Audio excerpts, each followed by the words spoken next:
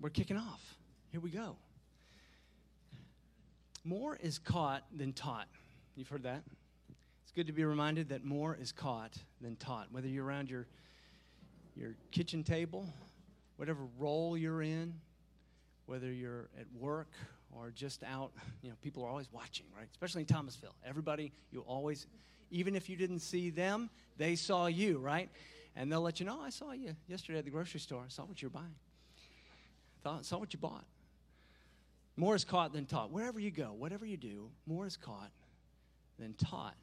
I think some of the great Bible teachers, the great expositors of scriptures whose names we know today, I think a lot of times people look at them as great teachers, and they celebrate them as great teachers, and they're grateful for their teaching, and it's a wonderful thing. But every now and then you get to know somebody whose teaching always points past them, points beyond them, and inspires you to look up. And this is a quote from John Wood, who we're going to hear from tonight. He described somebody I admire from his congregation as somebody who, when you looked at his life, you wanted to see, what's he looking at? The way that somebody observes something in the sky, and everybody starts lifting their faces to see, what is he looking at? There's a place in Acts chapter 4 where Peter is speaking with passion about who Jesus is and was when he walked among them, and there's a conviction of the Spirit upon the leaders of that day. And they didn't fully understand it, and later it says this: they noted that these men, Peter and James and John, that they had been with Jesus. They noted that they had been with Jesus. And so it was a fragrance that they left of something awesome, something worthy of awe. John Wood, for me, has always been that kind of a teacher. He's always pointed beyond himself. And you always wonder, what's he looking at? He inspires you to look past the teaching, past himself, and to get you not to just follow in his footsteps, but to seek what he is seeking. John Wood has been a pastor for almost as long as we've held this mission conference, and almost exactly as long as we've held this mission conference. And he lost his wife a couple of years ago. He's come out of retirement. He's come down from Annapolis, Maryland, where he's serving as an interim. He has 3 children, two girls and a boy, and they have given him 7 beautiful grandchildren. And he served the church where I attended from the first Sunday I went to college. Somebody said, "Hey, we're going to Mitchell Road Presbyterian. Come with us." And I said, "I'm all right. I'm going." And I didn't just say that because my dad's listening to this. Freshman year in college, I started going right away. But he served Cedar Springs Presbyterian Church, one of the largest churches in our denomination, for 28 years. And it is just such a delight to have him here teaching us tonight and then throughout the day on Sunday morning. Would you join me in welcoming John Wood?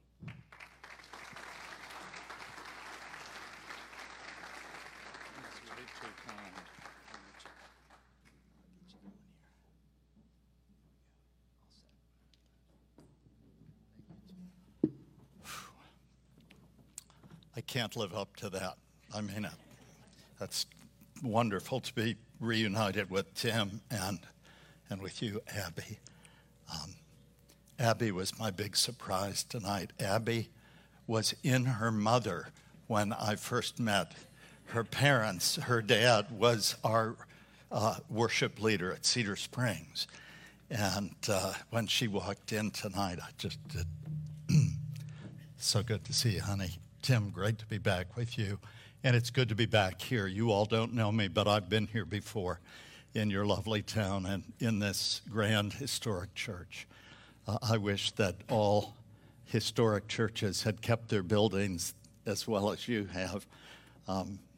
But what's much more important than the buildings is what you're doing here. I'm really preaching to myself tonight. I don't say that to be modest. I'm always preaching to myself because I always know I'm the biggest jerk in the room. And when my wife was alive, she'd have been sitting out there going, yep, it's exactly true. But particularly tonight, I apologized a little in advance to Tim, and then after that introduction, I thought, oh my goodness, I don't know if I can do this, Lord. But I can't, and that's always the great thing about preaching. I once said to a friend of mine who had he brought, that's one of those moments in worship and preaching where you think, Lord, please, now, restore all things, wipe away our tears. And I said to him afterward, I could never do that. And he said, I could never do that. So let me pray again. Father, thank you that this church is yours. It is a microcosm of the body of your Son. And we are members of that body. And I pray that you will speak to us tonight what we most need to hear from you. Keep me out of the way, I pray. In Jesus' name, amen. Basically, you don't do new stuff on the road, So I've got over the years, 45 years, I've got my mission series and all these things. But I told Tim tonight I've really had something much on my heart because I think it's been stirred by a number of things. Friends saying, just look around at our country. It seems beyond repair. You look at what's going on in the world, all the celebration at the beginning of the 90s, communism had fallen. Fukuyama said the end of history. We were so proud we'd won it. And now, the world is a complete and utter disaster, as it's always been. And clearly, the only possible answer, I think, in our country too, is if the church sees true revival. I'm not talking about the thing where you put up a sign, we're holding I'm talking about a movement of the Holy Spirit that changes lives, begins with people like me who are always teaching, but longing for a deeper experience of the reality of the things that we preach. When the Holy Spirit comes down and fills his people and, at least for a little while, makes us what we profess to be. And that can have transformative effects on a culture if there's a real reformation of culture as well, and all of that. You know all of that. And now with these little reports coming out of Asbury, as they seem to out of Asbury every 10, 15 years, I wonder, Lord, are you going to do it again? Only you can, as is often said. True revival can't be brought down or worked up. It's a work of God, but God does historically answer the prayers of his people, even if it's 100-year prayer meeting like Zinzendorf's Herrnhut, the Moravians. And that's what we need. So all of that is, I want to talk about prayer tonight because we're so good at mission. We're Americans. We have strategic plans. I'll never forget, I was at a Lausanne meeting and I was sitting at the table with a group of brothers from Latin America, and several of them said, John, we'd love to have you come down and spend more time with us, but you've got to promise you won't bring any strategic plans with you. Just come be with us. Listen to us. Don't come with your American stuff. So we're doers. We're activists. I'm a fixer. When I see a problem, I want to fix it. And yet, that doesn't seem to be. There's a point for that, of course.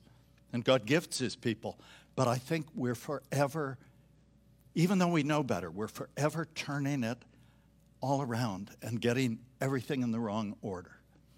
So what I want to do tonight is read a very familiar text at the end of Matthew chapter 9. Jesus, as you know, I love Matthew's gospel, and it shows him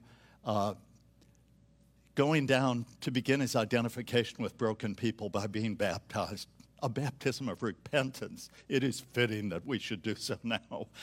We're fulfilling all righteousness. And then you would think when the heavens had opened and the Holy Spirit had descended on him like a dove, and the voice from heaven, his Father had said, "This is my beloved Son with whom I'm well pleased." You know, we think if we could ever have an experience like that, we would never face temptation again. What's the first thing that happens? The Holy Spirit has just come down on him. Then Matthew's gentle. He says he led him into the wilderness in order to be tempted by the devil. It's Luke, I think, who uses ekbalo, doesn't he? One of you scholars out there. I think it's Luke who, in describing it, uses ekbalo. He cast him out. We don't translate it that way, but it's the same word that is used for Jesus casting out demons. The Spirit cast him out into the wilderness. Why? Because that's seminary. You see, you got to go into the wilderness with the devil and face up to the lust of the flesh, lust of the eye, the pride of life, and do battle. And he graduates from that wilderness, which, of course, is a picture of what our rebellion has turned God's good garden into. He goes into our wilderness to find us. And he comes back, and I'm not going to get lost in the weeds too much here. The great thing about being a speaker at a conference is, what are you going to do, fire me? But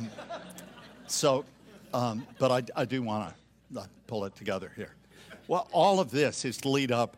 When we get the picture in chapter 4 of Jesus' way of doing ministry, he goes, you know, we're told, he goes, Galilee of the Gentiles, the people walking in darkness. If he goes to the darkest place so that the light can shine brightest.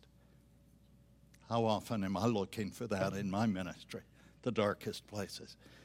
He gathers around himself a group of people because we is always greater than me. Did I get it right? Yeah. You can't be a Lone Ranger Christian.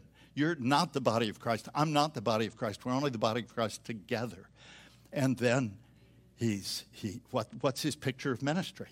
He teaches, teaching the scriptures. He's proclaiming or preaching the good news of the kingdom, the gospel of the kingdom. And he says, repent, repent. The king has come. Turn from your false idols. And he is healing. He's caring for the broken. Now, all of that is to say, when we get 9 chapters later, he hasn't deviated one bit from his original picture of ministry. And he's giving this to us because this is for us. If someone asks you, what is the central theme of the Bible? I would argue that it is God on mission. God made us for himself. We ran from him. He set out to find us and bring us back home. And he gives us a picture of that consummation when he makes all things new. And it's not, as N.T. Wright likes to remind us, to be insubstantial or disembodied spirits in an insubstantial heaven. He's made us for the new heaven and the new earth. We're going to be raised up. So that's the glorious picture. He has entrusted that ministry to us. I was still quite moved from the singing. I'd never heard or sung one of those songs we sang tonight. But I found myself wanting actually to preach those texts because, I mean, when we sang that one, I don't remember the words, but there's no mountain that he won't climb, no wall that he won't, surmount in order to find us. We always have to remember when we sing that the only way that he climbs mountains and surmounts walls to find people now is through you and me. We are his only strategy. We're it. When he gave the commission, it was to us. We are to make disciples of all nations. So where do we start? Okay, finally got to it. Where do we start? And these are the final verses of Matthew 9. Jesus went through all the cities and villages, once again, teaching in their synagogues, proclaiming the gospel of the kingdom, and healing every disease and every affliction. When he saw the crowds, he had compassion for them, because they were harassed and helpless, like sheep without a shepherd. Then he said to his disciples, "The harvest is plentiful, but the laborers are few. Therefore," now what would we have said? Therefore, we need to call together a group of Christian leaders to strategize what we're going to do about this. We need to notify the seminaries. We need more people in mission. Let's get some good, attractive, sharp people with good, now, all good stuff that may be down the pike, But what does he say? This is the state of things. Therefore, pray earnestly to the Lord of the harvest to send out laborers into his harvest. So, okay. I'll make it 3 points and then I'll stop. First of all, and it's just the text, he gives us the mission challenge, the mission opportunity. And then he highlights the mission problem. And then he gives us the astonishing solution to the problem. So, first of all, the mission opportunity. As he said elsewhere, the fields are white unto harvest. He says, the harvest is plentiful. So, I don't usually do this. I don't usually ever have PowerPoint. A friend of mine, I don't know if, well, I won't go into that. Anyway, people always ask him when he does conferences, do you have PowerPoint? He says, no, but I hope I won't be powerless and pointless. So actually tonight, I don't usually do this, but I did want to put up some statistics. Just because as we go into a mission conference, it's good again to remember. Now, let me say, I know that you can do anything you want with statistics. Mark Twain said that it was Benjamin Disraeli who said, there are lies, there are damned lies, and there are statistics. And so you can't, but it gives us just a picture for a moment of the world that we're living in. Global population today, 8 billion. It just seems like yesterday that I was doing mission conferences and saying, we're in a world with 7.5 billion. It's already rolled over, 8 billion. There are actually more global professing Christians, 2.7 is probably closer. But again, realize that vast numbers of those would not even know what you meant if you said, are you a disciple of Jesus Christ? This includes people who are, grew up in places where you're baptized as a baby and maybe you hope to be married in the church and buried from the church. But still, 2.5 billion, almost a third of the world's population identifies as Christian. So is at least within range, you hope, of hearing the Christian story. There's the possibility right there because they're in a culture where you have those people. You also have, whatever the size of the groups, you've got people that God has really touched and given a passion for the gospel. Global evangelicals, estimated at 660 million. That includes the huge Pentecostal movement in Latin America. And it's painful to me, having treasured the word evangelical throughout my life. It's a hard word to use right now because it's been so caught up in politics. People, if you say you're an evangelical, they make all kinds of assumptions about you. And so but in the family here, you know what I mean. These are people with a high view of Scripture who believe that salvation is through Jesus Christ, believe in mission. So, about 660 million. Global non-Christians, 5.5 billion.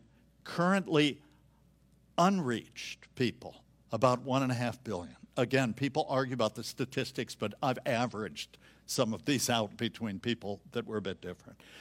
Global people groups. Remember that in the Bible, when it talks about nations, it's not talking about nation states. It's talking about people groups, ethnic groups. The word in the Old Testament would be goyim. I was married to a Jewish woman, a believer, but she didn't like it when people said, oh, you're a completed Jew. She'd say, are you a completed Gentile?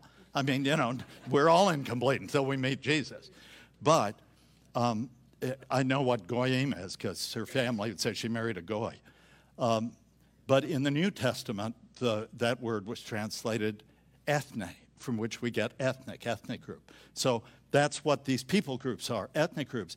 And 16,500 or so, and it's estimated that 7,000 are still unreached. That means hardly any work being done there. They don't have access to Christian materials. That many have not even heard the name Jesus. So that's sort of the state of the let's stop right there, because there's the harvest. It's huge. And we might be overwhelmed by it. We shouldn't be, because it's estimated that by the end of the first century, even though the population of the world was only, estimates vary wildly, but from 200 million up to maybe 500 million. There were only, I think it was one Christian for every 350 non-Christians. The world turned over, and by 1900, the world population was still only 1.8 or 1.9 billion people. That's in 1900, just before I was born. And yet in one century, it had gone up to 7.5 billion from 1.8, 1.9. During that time, when our tendency would be to think, it's getting away from us. How will we ever, in pursuing the Great Commission, we've got a runaway train. No, during that time, mission was growing. The mission of Christ was growing so much faster even than the population growth. So that we can say that in the world today, almost a third of the world's people would at least say, if asked, yes, I'm Christian.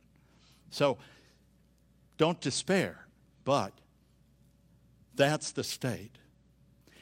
I say all of that because it's easy for us,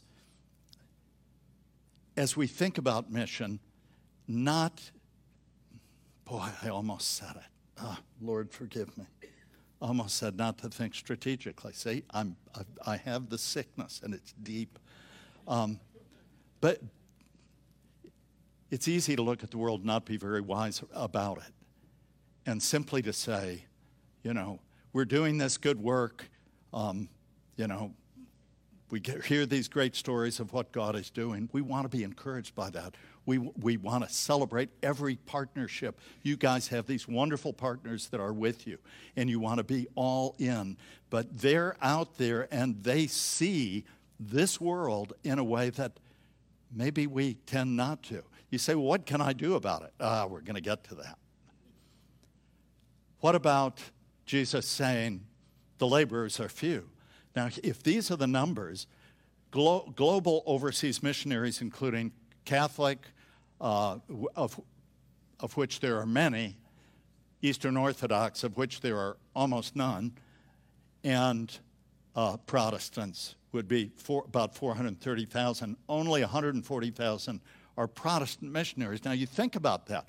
1.5 billion people who are beyond the reach of the gospel even.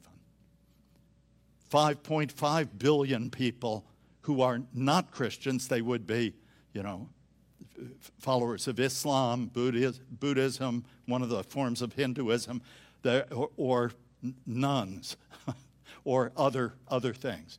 But huge numbers, only 140,000 Protestant missions, and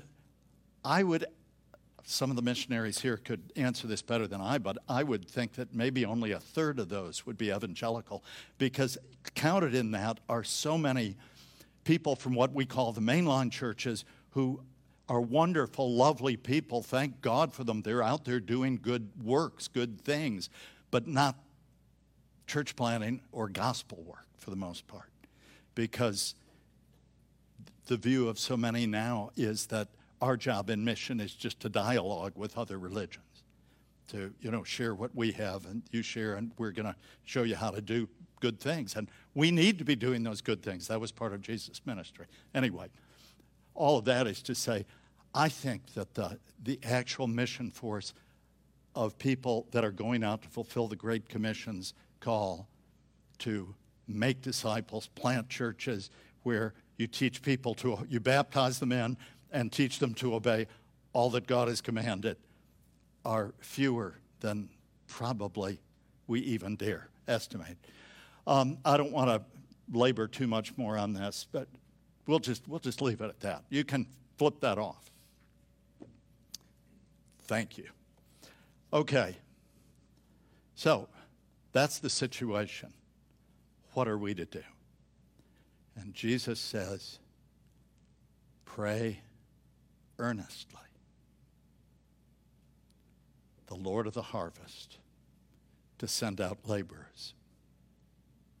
First thing, hardest for me, pray earnestly. He's not talking about, I've got my list that I pray every morning and I check that off, my family, my favorite sports teams, Lord, let us have a good year this year. It's our turn. Equity. And missions, yes. And I've just got to confess to you, one of the I think it was the last song, was, when I'm in your presence, I'm exegeting, I don't remember the words, but when I'm in your presence, I want to stay here. This is where I want to be. But then we also sang what we in the old hymnals used to call hymns of aspiration, not the kind that chokes you, but that things that you aspire to. And it said something like, you are all I want. You are all I want. Well, I can only sing that as an aspiration, saying, Lord, I want you to be all that I want. Maybe I'm the only person in the room of whom this is true, but I want a lot more than just Jesus. I don't want a lot more. I know that he's all that I need. But I don't keep that edge very long.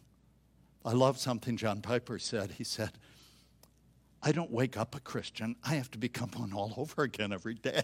I mean, he didn't mean thought he lost his salvation, but it's just this is a battle to be the people of God. And I want to pray earnestly for mission.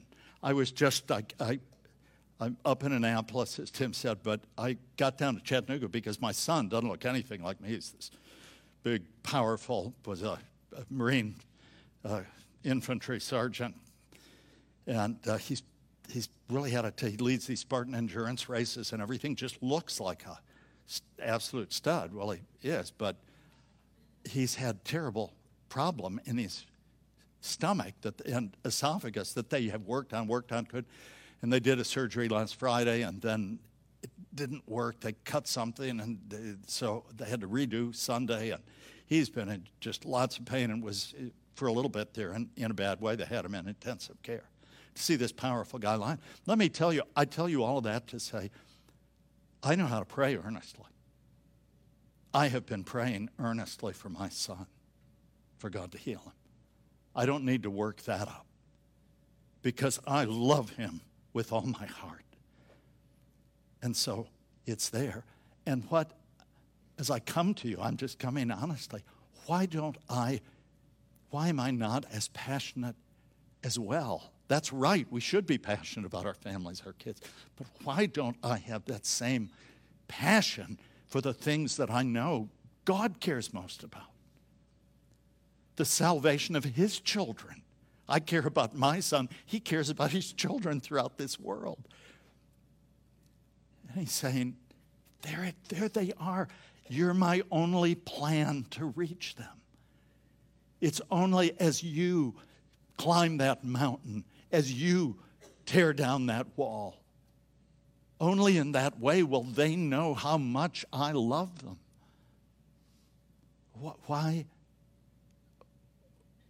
can my heart become cold so fast? Why can I find myself thinking, oh, it's, Friday morning. I think we have a prayer for mission time. Okay, Lord, help me here. Sometimes wanting to and always grateful when there, but maybe have I been too open? Forgive me. But why is it? And I realize it's a defect in my entire prayer life. Because prayer is not something where we are trying to move God to get him on our agenda. It's where he wants us in his presence to get on his agenda. We too often pray, I too often pray trying to convince God that this is real. If you have a few minutes, I have some suggestions.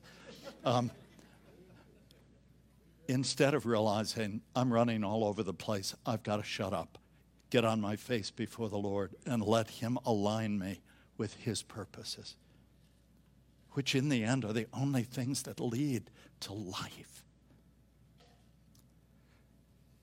Don't we tend in the church to make our plans and then call prayer meetings to ask God to bless them? That's how we are. Lord, if we could just spend the next hour with you and show you this thing that we've put together and pray through it point by point, rather than just saying, we're not ready to move until you've moved us, until you move us together. And that only comes from deep prayer. I have known those times by God's grace. And oh, they are sweet. And the sweetest thing is you usually don't have them alone. You usually have them when you're praying with someone else. In fact, the Puritans were so wise. They said if you are going through the season in your own life where God seems distant and your prayers are dry, don't pray alone. Pray with brothers and sisters, and your heart will come alive, because then you're with the body of Christ, and Christ is there with you and ministering to you through his people. Okay, you get the point. We all get the point. Any one of you could have stood up and said this. We all know this.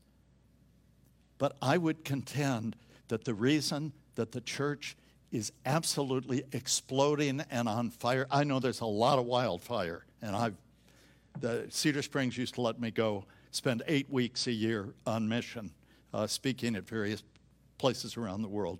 And I've seen some incredible things that God's doing, and I've seen a lot of wildfire where you just go, whew, this is not going to end well.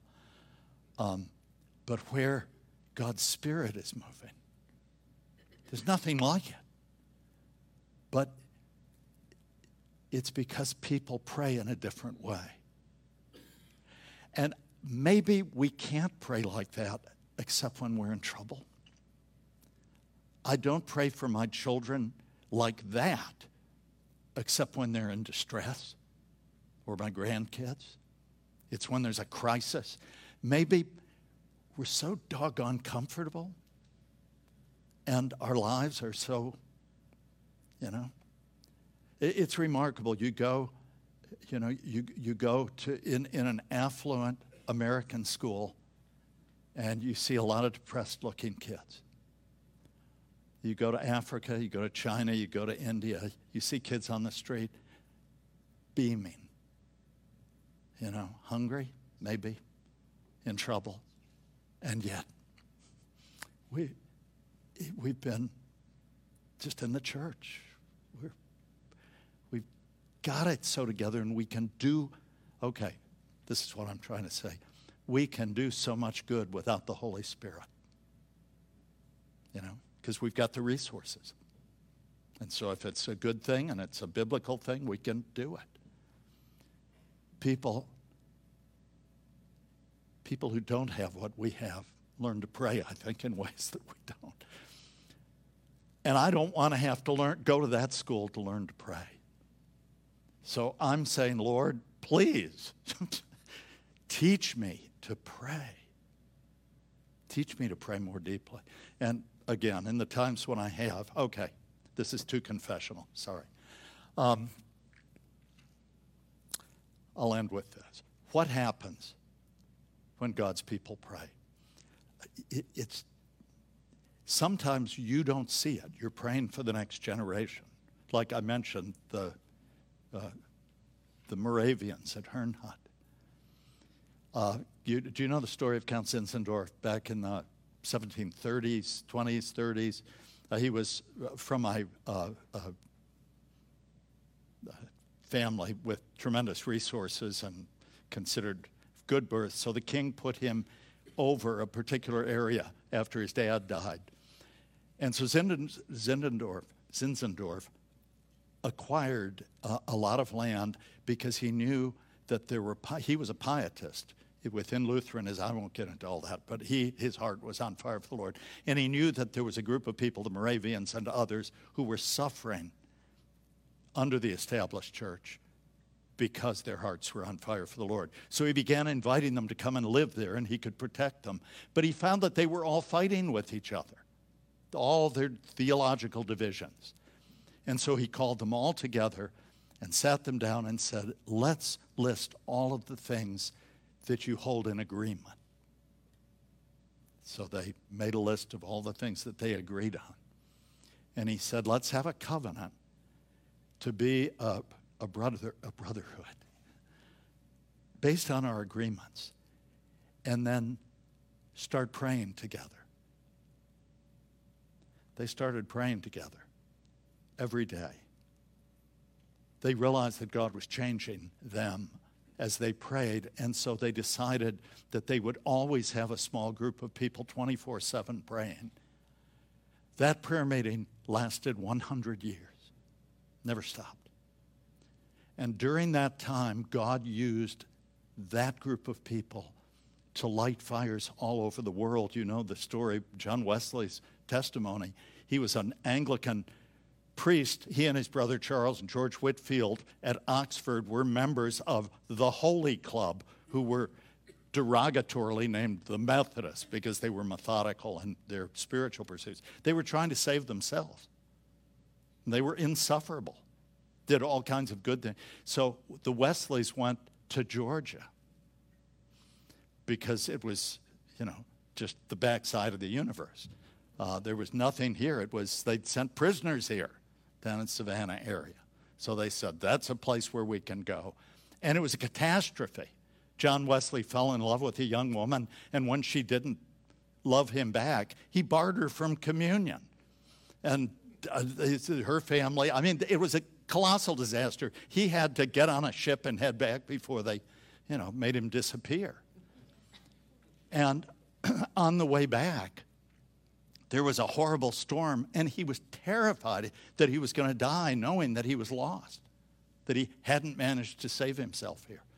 And there was a little group of Moravians standing over in the midst of the storm, singing hymns and talking, and he wanted to know, what do they have? And it was through that eventually he ended up at one of their meetings at Aldersgate. And his heart was strangely warmed as he heard Paul's letter to the Romans being explained. But the Great Awakening, you look at prayer movements and you see that sometimes it doesn't come quickly, but it comes. The story of John Hyde, that praying Hyde. Trying to remember the group. There was a group not too many years ago that went up into one of the regions in the Punjab wanting to try to preach the gospel. And they would go to some towns and they'd be stoned and chased away. And other towns almost greeted them the way that Annapolis greeted me. I don't know what was going on at this church that I'm serving now before I got there. My kids said, how are they treating you? I said, they've greeted me the way the Parisians greeted the Allies when they liberated them from the Nazis. I don't know what, but that's how these towns would greet These church planters, welcome them in, a church would be planted. And they're trying to figure out what's the difference between these towns. When they got back, one of the guys was reading the diaries left by Praying John Hyde from a generation before. And he'd gone on a prayer mission. And he tracked it. And every place where he had stayed and spent a number of days just praying for God's Spirit to come on that group. And he never saw it happen. But those were the villages that welcomed them with open arms. So you and I, to pray and not lose heart, knowing that we don't have to see the answers. God hears those prayers. Jesus says, pray earnestly to the Lord of the harvest. That's who we're praying to. He's the Lord of the harvest. He is sovereign, and he is loving, and it is his good pleasure to save the lost through us, the likes of us. It's incredible. I used to tell the people at Cedar Springs, if you really knew me, you wouldn't want me to be your pastor. If I really knew you, I wouldn't want you to be a member of this church, but God knows everything about us, and the one who knows us best loves us most. And he just says to us, look, the world is a disaster. It's a mess. The world needs me. The world needs to be reconnected to the God who made us for himself. But the only way that the right people are going to go is if you pray them out. And I mentioned that word ekbalo, cast out. That's the word that Jesus uses again in the text I read from chapter 9. He says, pray the Lord of the harvest. And he says, to cast out the way that you would cast out, he'll throw them out there. I remember we had, okay, this is it, I promise. We had this lovely couple who had a very successful surgical practice in town.